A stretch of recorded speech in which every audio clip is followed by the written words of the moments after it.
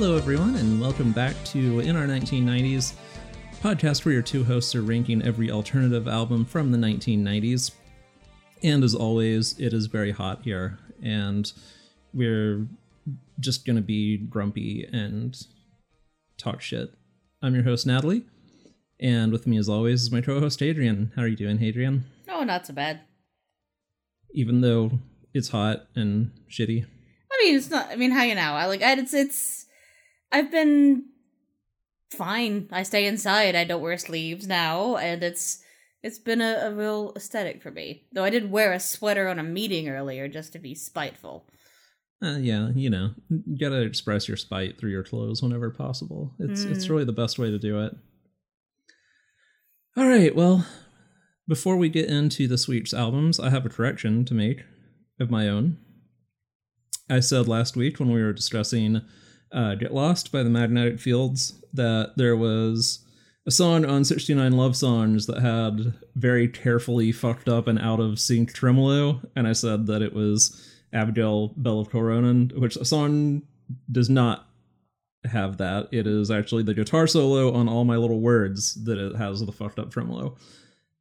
So there we go. That's a very minor correction, and yet I feel that I should make that correction as a running theme on this show that we talk about tremolo.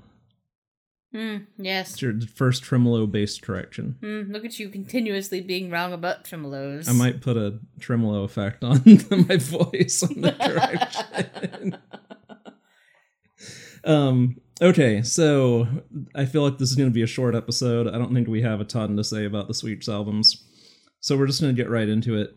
Our first record for this week is Viva La Woman by Cibo Matto from 1996. This is their debut album. Cibo Matto, in case you've never heard them, they are Japanese expats in New York.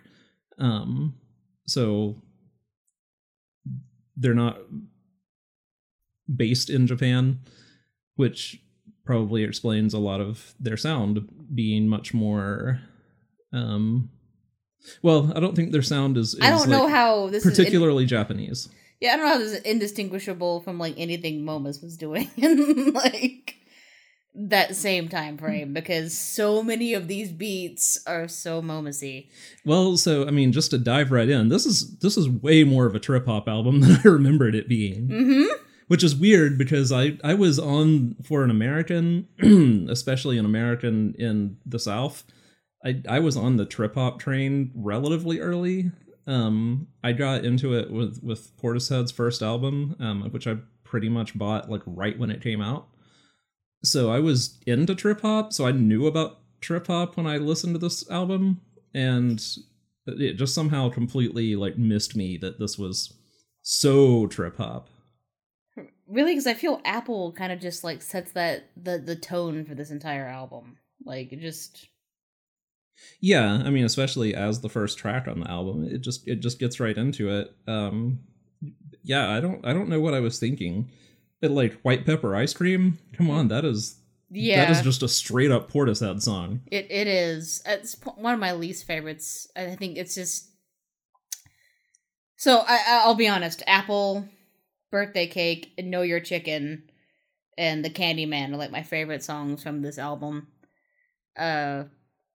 Apple keeps sticking out to me just because of like the fullness of like the layering. There's really great percussion on Apple. It's really it's maybe like less standard trip hop beat than like most of the stuff on here. Which may be why I like it more. I have nothing against trip hop. It's not something that I actively seek out. I vastly prefer their second album to this. I don't know, because I think it's less this. Yeah, Yuka Honda. So Cibo Matto is Yuka Honda and Miho Hattori, and Yuka Honda is more the like musician / producer, and Miho Hattori is more the vocalist, even though they both do a little of both.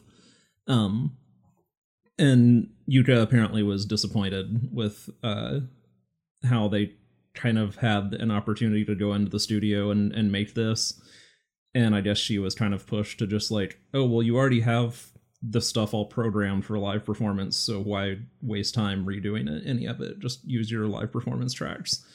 And so I guess she was kind of like, she had bigger ambitions for this than how it turned out to just sort of be like, we'll just use the beats we already have and stuff.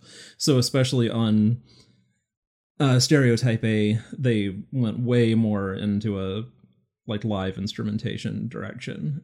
They also added Sean Lennon to the band between the first and second albums, which he mostly played bass, I think. So that added like a lot more live bass tracks to what they were doing. Yeah, and it shows. I mean, this album isn't bad by any means, but it just has kind of a... This is a whole thing, like, presentation. Like, it's not fully formed, but it is something you can tune into. I was having trouble picking out individual tracks before I listened to it for like the last time before we started doing this. I have this problem where Chipamado kind of like blends into itself. Like every song kind of they are clearly different and they are arranged differently, but it's a very like samey percussion that is very trance. It's very like you just... Yeah, I'm very vibing with the way that this percussion is going, so that's how I'm going to go from now on. And that's what this album kind of feels like. Yeah, that's really funny to me, because I have like the exact opposite feeling on their like their first two albums. Like, I don't find anything on Stereotype A all that memorable outside of like Sci-Fi Wasabi and Spoon are like the only two tracks I ever like remember off of that. Mm-hmm. And whereas I feel like this album is like, so their previous band, they worked together in a noise band called Leito Laichi before Chiba Mato.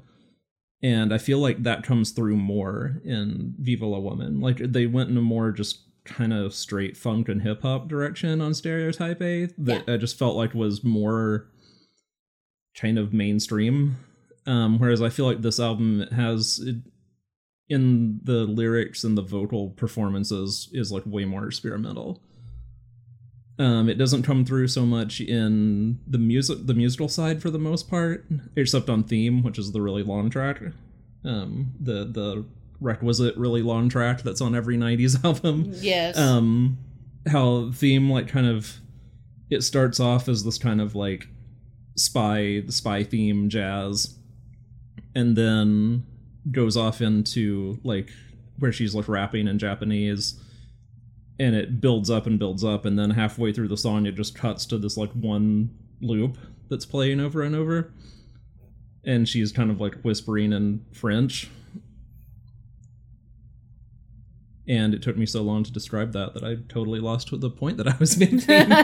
So if you can remember what I was trying to get at by describing that song. I'm sorry, I don't, because that's kind of how I feel about this whole Chipamado experience, that this album is here, and I remember liking, certain songs from it, but, like, it's weird looking at, like, their Spotify history, because I like looking at, like, what songs bands are best known for once we start doing this. And 3 of their top 5 are from this album, so it's Sugar Water, Birthday Cake, and Beef Jerky, which are 3 songs I kind of don't give a shit about on this Which album. Is weird. I would have thought it would be Sugar Water, Birthday Cake, and Know Your Chicken. Yeah, Know Your Chicken should be more prominent than... I don't think of anybody associating them with... Like, Beef Jerky to me seems like a song that it's like... Yeah, that not one people think about. So, if we look at it this way, Sugar Water has over 2 million listens. Birthday Cake is 833,000. I am bad at numbers. And then Beef Jerky is 832,000. Yeah, so Sugar Water was kind of like their breakout song, which amazes me because I think it's maybe the worst song on this album. Yeah. Like, I think Sugar Water's super boring. I've never really been into that song. It's not bad, it's just dull comparatively. Yeah, I mean, I prefer Birthday Cake, Know Your Chicken, and Apple to all 3 of those. So. Yeah, I got way into Know Your Chicken going back to this. That was the song that kind of like stuck in my head. Not even just an earworm in an earwormy way, although it did, but also like I thought a lot about like what the fuck is this song about? And in doing some research, I can't really find where anyone seems to know what the fuck the song is about. But somebody made a really good case that it's about oral sex. And I honestly feel like that is the best... I mean, they were half joking, but then it does kind of seem like it's... If it's about anything and it's not just them being weird, intentionally weird, which I don't like to dismiss stuff that way. Like it's just weird and it doesn't mean anything. It does kind of seem like it's a like sexual awakening song to some extent, and maybe like an explicitly like gay sexual awakening song. It was amusing listening to it yesterday when suddenly our neighbors unleashed some chickens in the backyard. So I was listening to Know Your Chicken, and then happened from our backyard, and I'm like, oh, what the fuck? So yeah, we have yard chickens now. Yeah, so anyway, I still don't really know what Know Your Chicken is about, but I think it's like maybe the best song on the album now. It's very weird and in a way that I really like. I was also way more into White Pepper Ice Cream going back than I used to be. That's one of those songs that doesn't hit for me, but like that's fine. It's one of those. It's a situation where like I can tell why other people would like it, but it's one of those songs that's like, I'm good. Never listen to this again. It's bleak in a way that Portishead's second album is bleak. Yeah, I get that. Artichoke is also very dark and very good. Yes. So like the two big like upbeat rap songs on this album, Beef Jerky and Birthday Cake, I think are really great.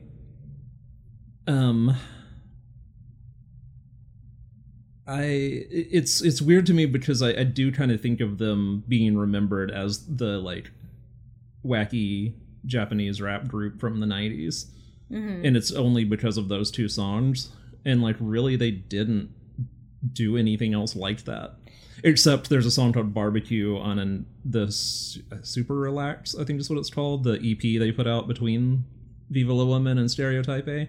Mm-hmm. And it's a live, I don't think they ever did a studio recording of it. It's just a live track. It's really great, and it's really similar to those two. Yeah, I mean, I guess I just have more working knowledge of Stereotype A. I listened to that more than this album overall, and my knowledge of Chipamato starts in 1999. And that album sounds different than this, and going back to this one, knowing how much I like Stereotype A has been difficult. It's not coloring it and saying that this album is shit or anything. It's just like, man, I have a completely different frame of reference for their music, not having listened to this album as much. And I'm going to accept that. And there are things on this album that are great, but I mean, again, like, Apple keeps coming back to me as, like, the thing I like the most. But it also weirdly kind of sounds like Yokohama Chinatown. Yeah, it does have similar percussion. There's a lot of, like, Momus percussion on this album, which is something I keep, like, my brain keeps drifting to. Yeah, I'm not sure what that instrument is, but the kind of clattery, rattly percussion that both of those songs have, I really like it. It almost sounds like cowbells of various sizes or something. I like Birthday Cake a lot. So I've known people who find that song unlistenable because of the chorus, like where she's screaming "Shut up and eat" like through distortion. No, it's like fine. People find that really like it hurts their ears a lot. I've listened to enough Milpadan at this point in my life that I can. It's fine. That song was on the Jet Set Radio soundtrack, or Jet Grind Radio if you only played the original American Dreamcast release of it, and it has one of the most invasive edits I've ever heard. They swear a lot on this album. Well, it's not that. They cut out the part about "we made war with the Vietnamese." Oh, because yes. It's like, "we made war with the Vietnamese." The next line is "we love LSD," and they cut that. But the way they cut, so it cuts. It's the first line is "We were born in the 60s," and then they cut straight to like the last line of that rap, where it's like, "Can't we just say c'est la vie?" And they cut out everything in between. And it's just one of those cuts where it's like somebody really wanted this song on the album, or on that game's soundtrack, because they had to cut out most of the song to like have it on there. But yeah, of the two like wacky rap songs, I do think that's the better of the two, like over Beef Jerky, even though I also like Beef Jerky a lot. Yeah. This is, you know, a horse's ass is better than yours is just like a great line. I do want to just say that, like, don't dismiss Japanese acts as, oh, those wacky Japanese. Like, it's something that happens all the time, because Japanese aesthetics are just really different from Western aesthetics in a lot of ways. And I never took that vibe from Chibamoto. I guess maybe it's because I personally don't, you know, discredit entire cultures because I'm not a part of it. But I was like, yeah, there's some interesting raps here. There's some fun, like, interpretations of imagery, and I like the where this is coming from. It's like Asobi Sexu. I like that too, and that's also coming from like one person has a perspective and everyone else is not from that culture, but like it's annoying. Yeah, and Chibamoto got that worse because, I mean, their name is Italian for, it can mean crazy food or food madness. And then, like, almost every song on this album is quote unquote about food. I mean, it's like using food as a metaphor. I would not say they're really about food, but so it's like these two Japanese women rapping, and their name is Food Madness, and all their songs are about food. And so it had this effect of, they were kind of really pigeonholed as this like wacky Japanese novelty act, the Japanese ladies who rap about food. And, like, people didn't pay enough attention to, A, what they were actually saying with those lyrics, and B, like, how varied this album actually is. Because it's like, yeah, the songs all have food titles, except for, like, theme. Because it's pointing out it's a theme? Yeah, because it's a spy theme. But it's like there's so much more going on, and that sells it so short of what a good album this actually is, especially at the time, because 1996 was a real doldrum year in music, I think. I mean, maybe in alternative circles, but in pop music it was kind of like a fucking banger. Like that. Yeah, like, I mean, I'm thinking because that's like No Scrubs and Waterfalls and shit happened, and no one had time for any other music because you hear No Scrubs and we're like, yeah, music's over. Like, yeah. So I wish that this album needs like it reviewed well at the time, but I think it also like needs a like critical reevaluation, because I do think it just gets remembered as, oh yeah, like Pink Lady or something, you know, like this Japanese novelty act that was very briefly on the scene and then died out, and that's not fair to them. No, it's not, because they're quite good. And I mean, I was listening to their later stuff all throughout my teenage years, and I was listening to them independent of you. Like, I had listened to Chibamoto long before we met. Yeah. And like that was one of those things we had a conversation about. Like, hey, I think I had like my iPod on and I hit a song and you're like, that's Chibamoto. I'm like, yeah, it's Chibamoto. And like, we were just, they're more important than that. And like they bridge a whole spectrum of music that's important to know, especially if you're talking about the mixture of what the 90s to the early 2000s scene in America was like. So yeah, and in particular, like, I think Miho Hattori is a way better vocalist than she got credit for. Yes. It's not that she's like, you know, this she's like, got flow. Like, that's important. Yeah, she's a good rapper.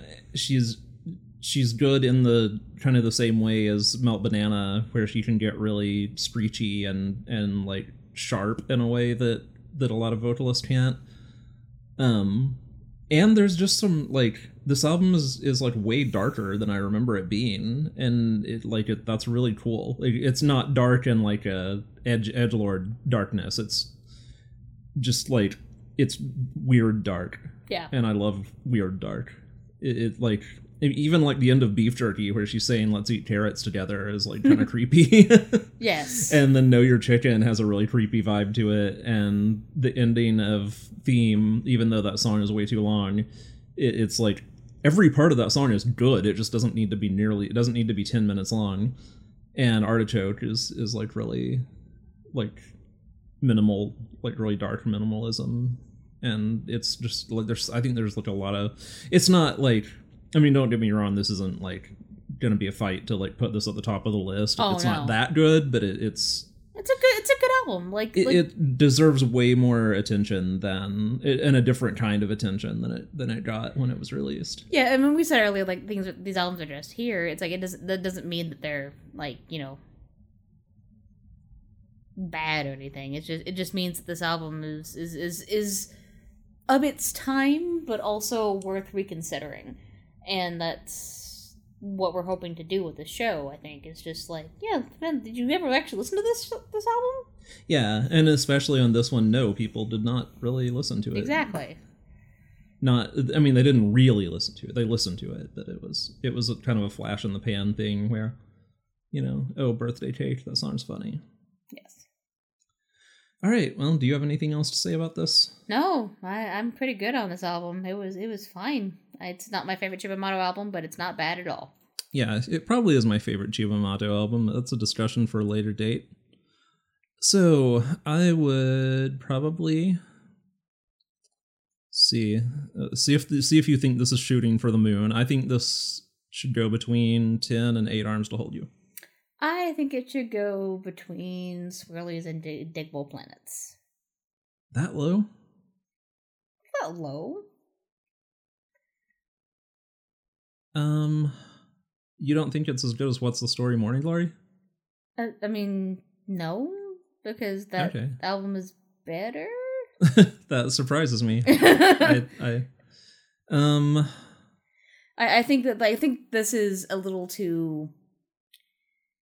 Okay, so speaking from a very American perspective on this album is too outside what we're ranking for everything else for it to have ever pulled higher than what I was suggesting.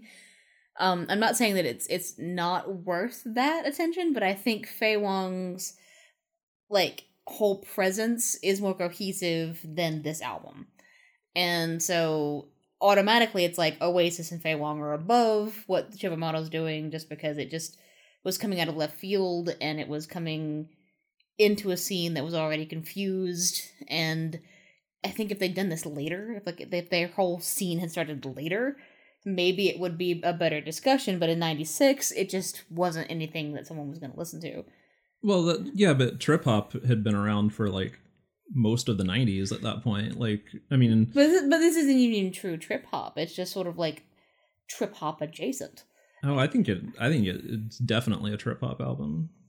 But I don't necessarily think that it makes it better than that Oasis album. Like, I'm not gonna put it above like Dummy or above like Mezzanine, which are, you know, two like really, or even Protection. I mean, I would give you. We could put it just slightly below Oasis, because I think that Oasis album is more, you know, it was more important and present, and I think it's easier to return to. Yeah, because trip hop is harder to return to in a lot of instances. There's a lot of really terrible trip hop, but I'm not gonna like count that against a good trip hop album. This has a very '90s feel to it, and I think that's. So I was also thinking that this is like, my original like big criticism of this album was going to be that it's like super front loaded, but actually like looking again, it's not. It's actually, it's not that it's front loaded, it's that everything up to Theme is like really awesome. And then, I mean, Theme is again really good but too long. I don't really like their cover of the Candyman. I like it, but I'm a sucker for a weird cover. I think Theme, Candyman, and Le Pain Perdue are kind of weak, and then it ends with Artichoke, which is like awesome. That kind of kills my argument that it's like super, I mean, I guess it's kind of front loaded, but then like it trails off naturally. The slow middle is only 3 songs. Yeah.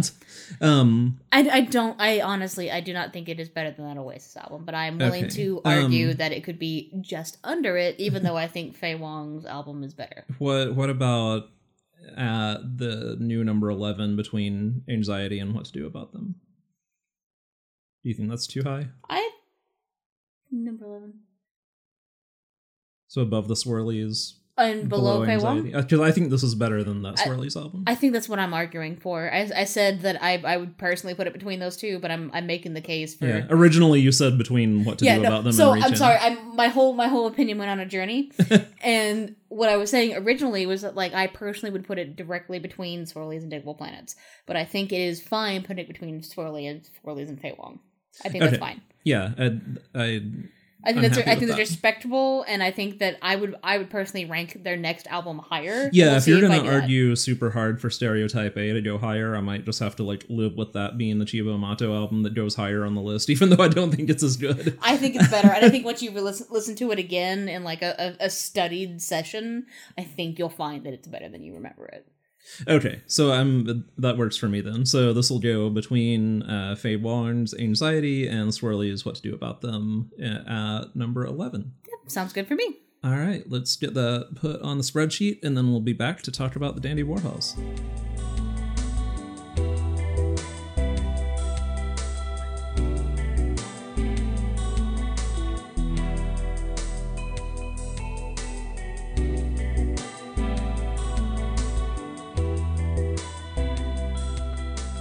Alright, we are back, and it is time to talk about Dandy's Rule OK, the first album by the Dandy Warhols from 1995. Take it away, Hadrian. I mean, we had to talk about it, right? Like, we had to talk about this first Dandy Warhols album. It's from the 90s. Yep. So, Portland-ass band, being a Portland-ass band. Portland, Oregon.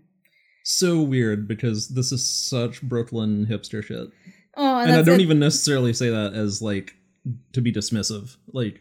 But it is. It's so Brooklyn. And they really, like, later in their careers, I think they invoke more of that vibe, like, so bohemian like you. Like, that whole vibe is very, very Brooklyn. But for me, this album sounds very, we're just too over grunge, so we're going to take a piss take on grunge, which is what this album is. Dandies Are Okay is absolutely a piss take on grunge. And... with that in mind, it puts you in a mind to listen to how they're couching this album, which is like, look at our witty TV show. Like, we're just like a TV show about grunge, and we're just like so funny.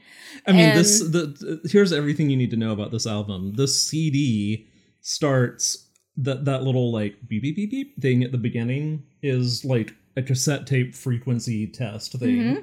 It like this is like ironic kitsch before that was a thing in rock music. Yeah, and they get better about this as they progress. Because so one of my favorite more recent Dandy Warhol songs is definitely oh god, now I'm saying this and I forget the title of the song, but it's like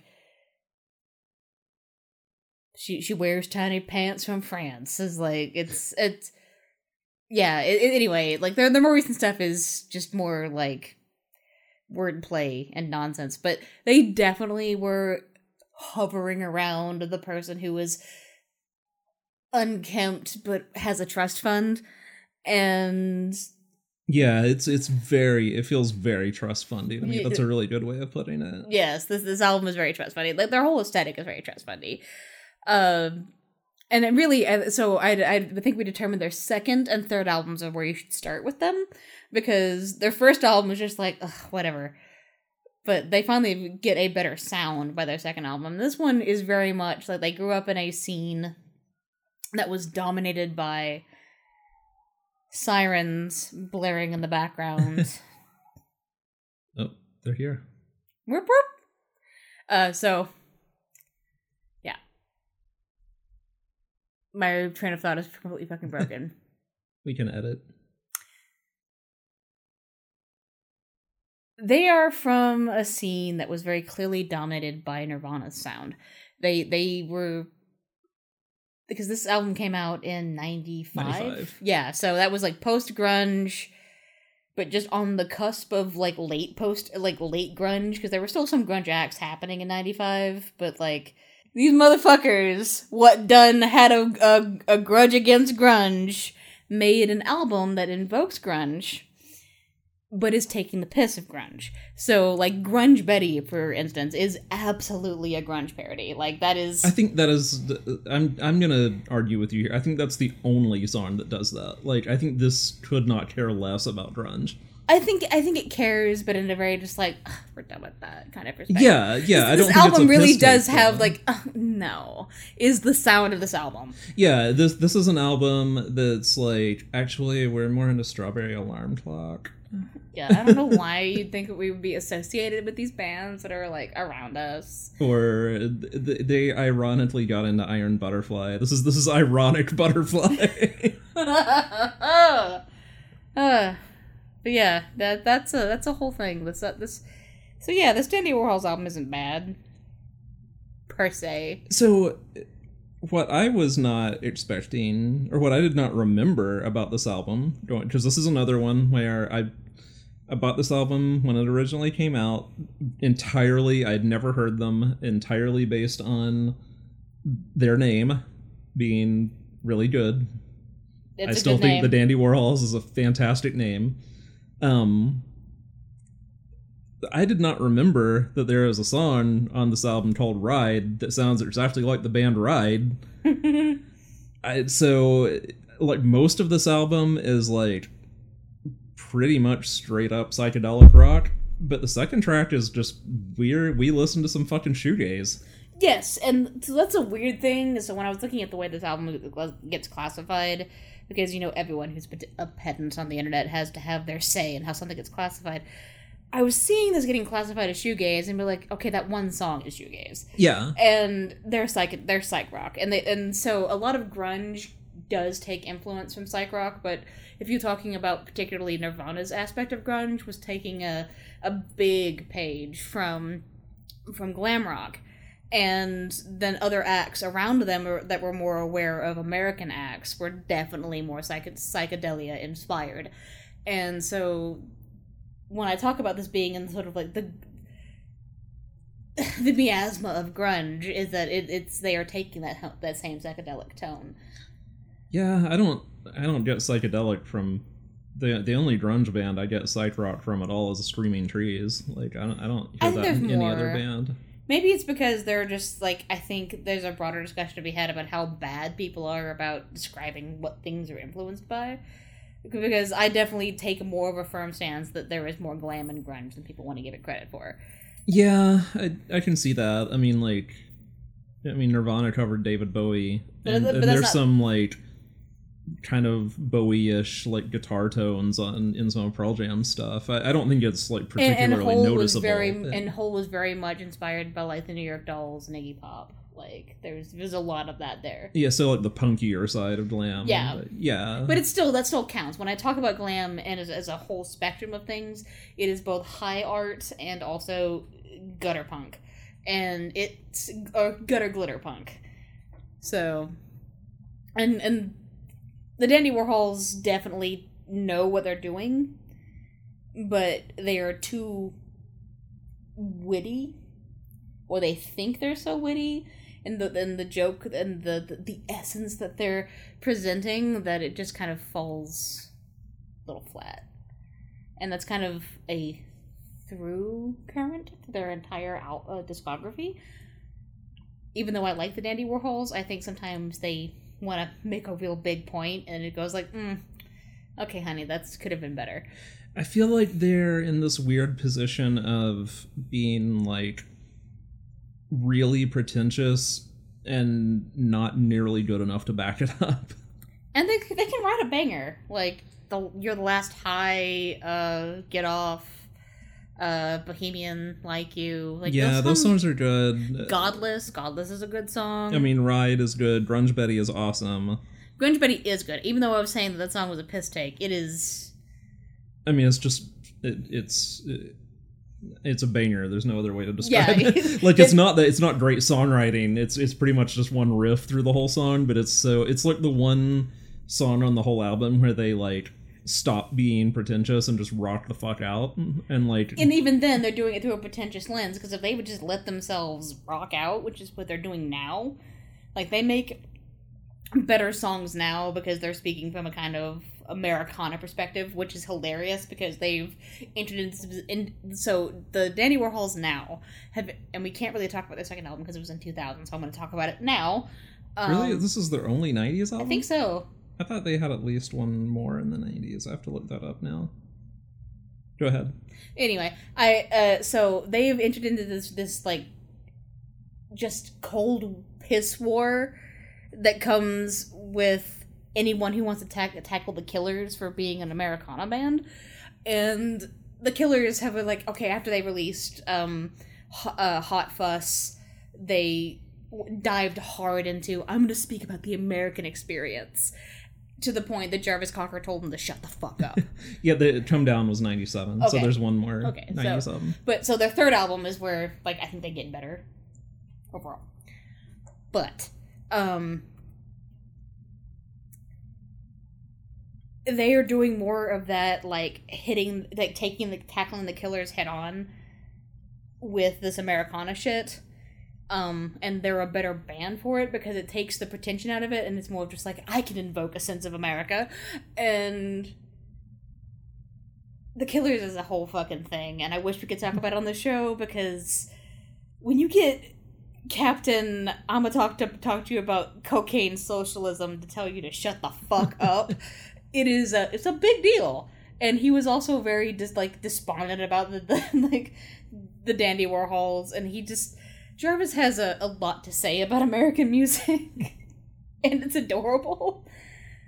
I would compare the Dandy Warhols not as much to the Killers as I would to the Strokes.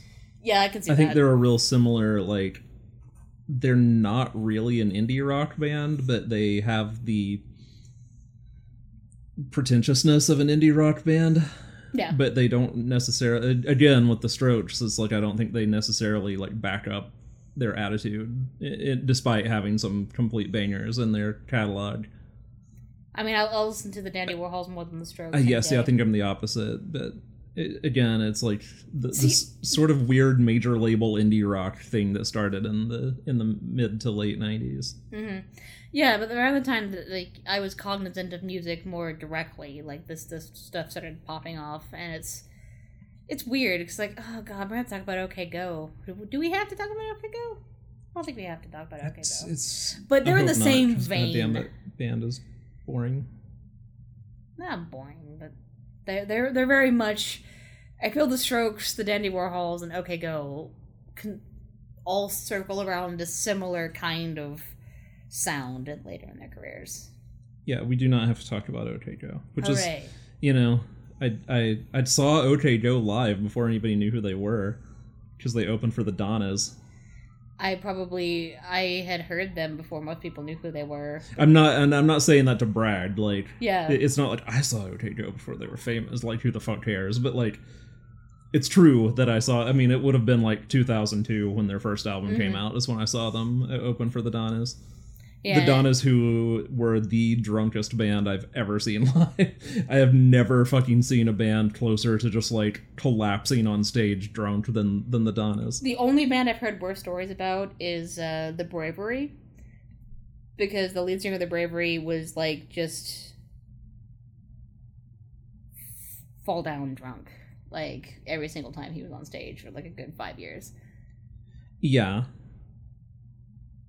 So there's a really funny quote. Oops, that's not my notes app. There's a really funny quote from the NME review of this album, where they said that it's unfocused, sprawling debut album, notable for the TV theme song, an awful lot of stone noodling, and pretty much sod all else.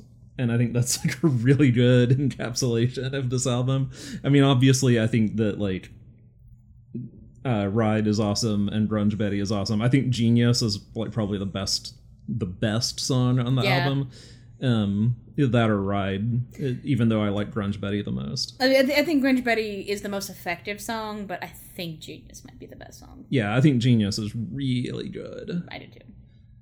It's definitely like the centerpiece song. But like, we kind of have to talk about, and this is the reason this album is not going to get ranked high at all, is that they just did a whole thing.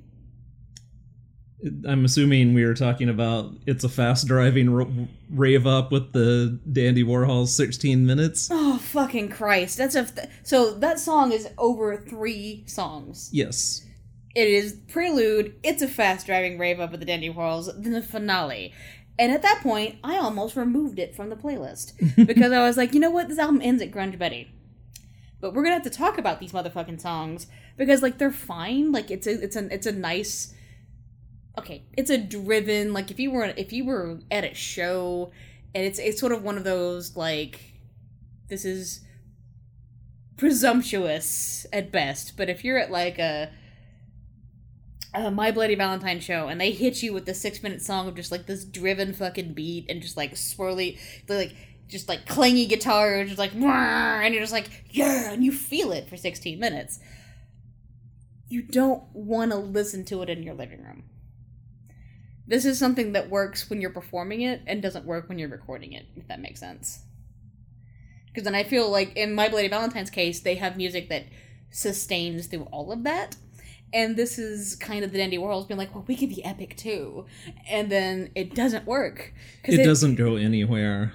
It's a wah-wah pedal riff for 16 minutes. And you can make that work if you're better about it, but, like, they're not. Like, the only reason My Bloody Valentine gets away with it is that they just... they don't do it on an album.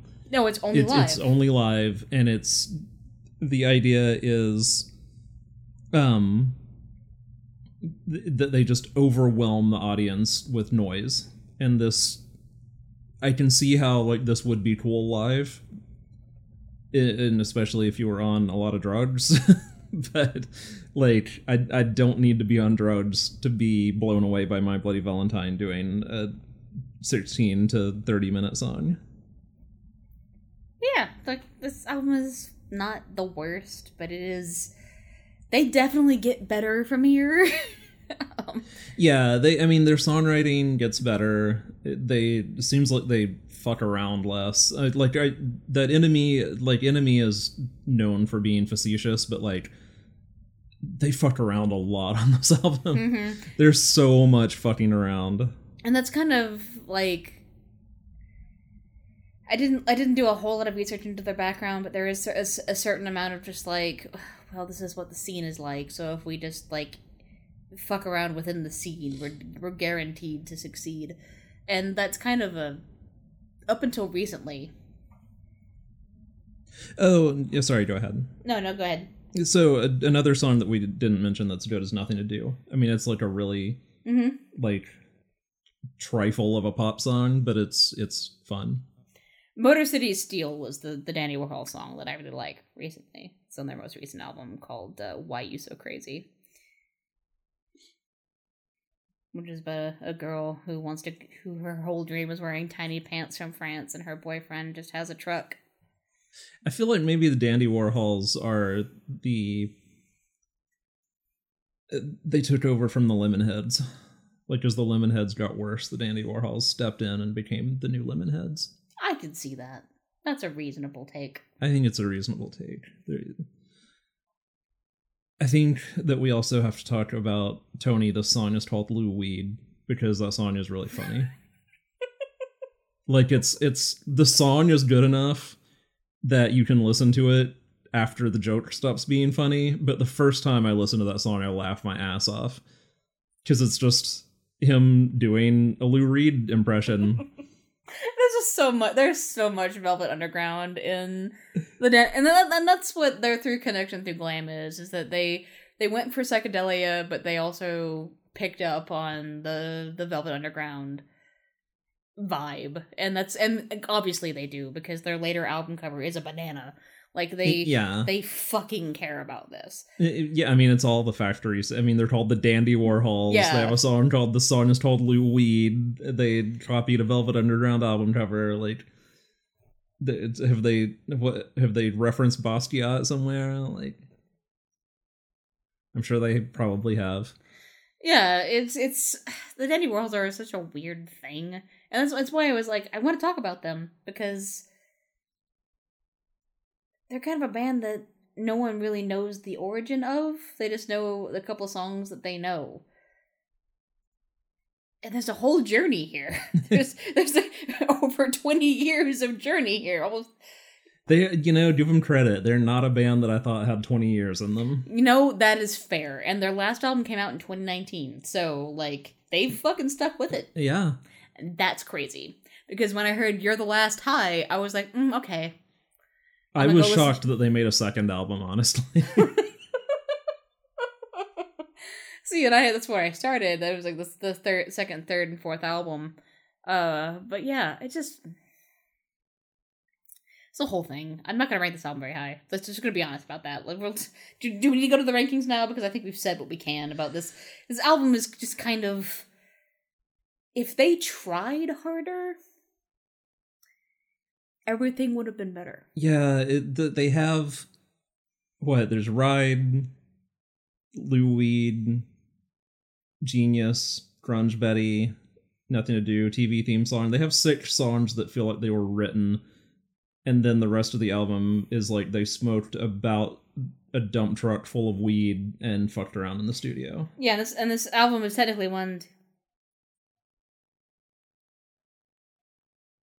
17 tracks. Yeah, over an hour long. Yeah. 16 minutes of which could have been cut. Oh god, yeah. I'm sorry, I feel like we're just like trashing this band. No, and I think there's a lot of we're good not. here. It's a good album. It's definitely not. I would not go higher than good. Yeah, it's like it's just furniture. Like it's music that's there, and they get better from here, which is good. But it's obviously not every. So we've talked a lot about bands on this show that their first album was like a fucking banger, and we're like, yeah, this is great. And this is an album where it's like their first album is a whole situation, not necessarily a banger, And like the Dandy Warhols are consistent, and what they do well, and they've done well for over 20 years, and that's crazy. Like almost 25 years now. Nuts. Okay, so let's pull the list up here. And where are you thinking this should go? I think it should probably go above Marcy Playground, but below Stereolab. That is exactly what I would have suggested, actually. Because, I like the Marcy Playground album. I just think and I should be defending that Marcy Playground album more, but the takeaway is Sex and Candy. That's the only song on the album. That's the only reason that album is where it is. Yes. And I think that this album is functionally better. Right, so for the listeners who are not looking at the list, that would put this at number 16. Yeah, I'm good with that. Like, look, sometimes we don't have to fight about stuff. A lot of times we agree. Like, for people who aren't aware, we're married, so we deal with this frequently. We have, over the last, oh god, how many years has it been? Since 2016, we have been together. 2006, sorry. Yeah. We have been together. We've been together for 14 years. Yes. So not married the whole time, but no, but we have had a considerable amount of time to get in one another's head when it comes to this kind of thing. And yeah, no, I knew exactly when I picked this album it was not going to go high. Yeah, and I don't feel like you're doing that to placate me or anything. No, I don't get the impression that you think this belongs in the top 10. Fuck no. It's an album. It exists. It was I didn't know what to pick, so I picked an album. All right, so this one's going to go at number 16, which means that there are no changes to our top 10 this week. Gonna read it off anyway, because that's the tradition. Number 10 is Anxiety by Faye Wong. Number 9 is What's the Story, Morning Glory by Oasis. Number 8, 8 Arms to Hold You by Veruca Salt. Number 7, 10 by Pearl Jam. Number 6, Without You I'm Nothing by Placebo. Number 5, Kill Uncle by Morrissey. Number 4, Superstition by Susie and the Banshees. Number 3, Philosophy of Momus by Momus. And number 2 is Liberation by the Divine Comedy. And the new number 1 as of last week, Get Lost by the Magnetic Fields. And if you want to see our complete rankings, those are at bit.ly/nr1990s. That's bit.ly/nr1990s. And now is the time on the show when we talk about next week. What are you bringing to us next week? Where Have All the Merrymakers Gone by Harvey Danger. We talked about it last week, and now it's time. Yep. I really want to talk about Flagpole today. I fucking love that song. That sounds fucking great. That's a good song. I have not listened to. I've heard one other song from that album, and it was also good. So we'll see how it goes. I'll spoil the whole lot. It's a fucking banger. So get ready. Mm-hmm. Well, I'm bringing one that is much more ponderous than that. I'm going with the Divine Comedy, not the band. The album, The Divine Comedy by Mila, aka Mila Jovovich. Because it is an album from the 90s that we have to rank, and it's actually better than you think it is. At least if you like Kate Bush as much as I do, it's better than you think it is. I like Kate Bush more now than the last time I listened to that Mila album, so we'll see what happens. Yeah, we'll see what happens. Well, we'll talk about it next week. We'll talk about our feelings about Mila and her brief music career, and the time she performed on Conan O'Brien with no bra on. Anyway, until next week, you can find our official playlist on Spotify. If you search for NR1990s, you can listen to all of the albums that we've ranked there. And in the meantime, I don't have anything else to say, so let's, what do you say we get the fuck out of here? It's burger time.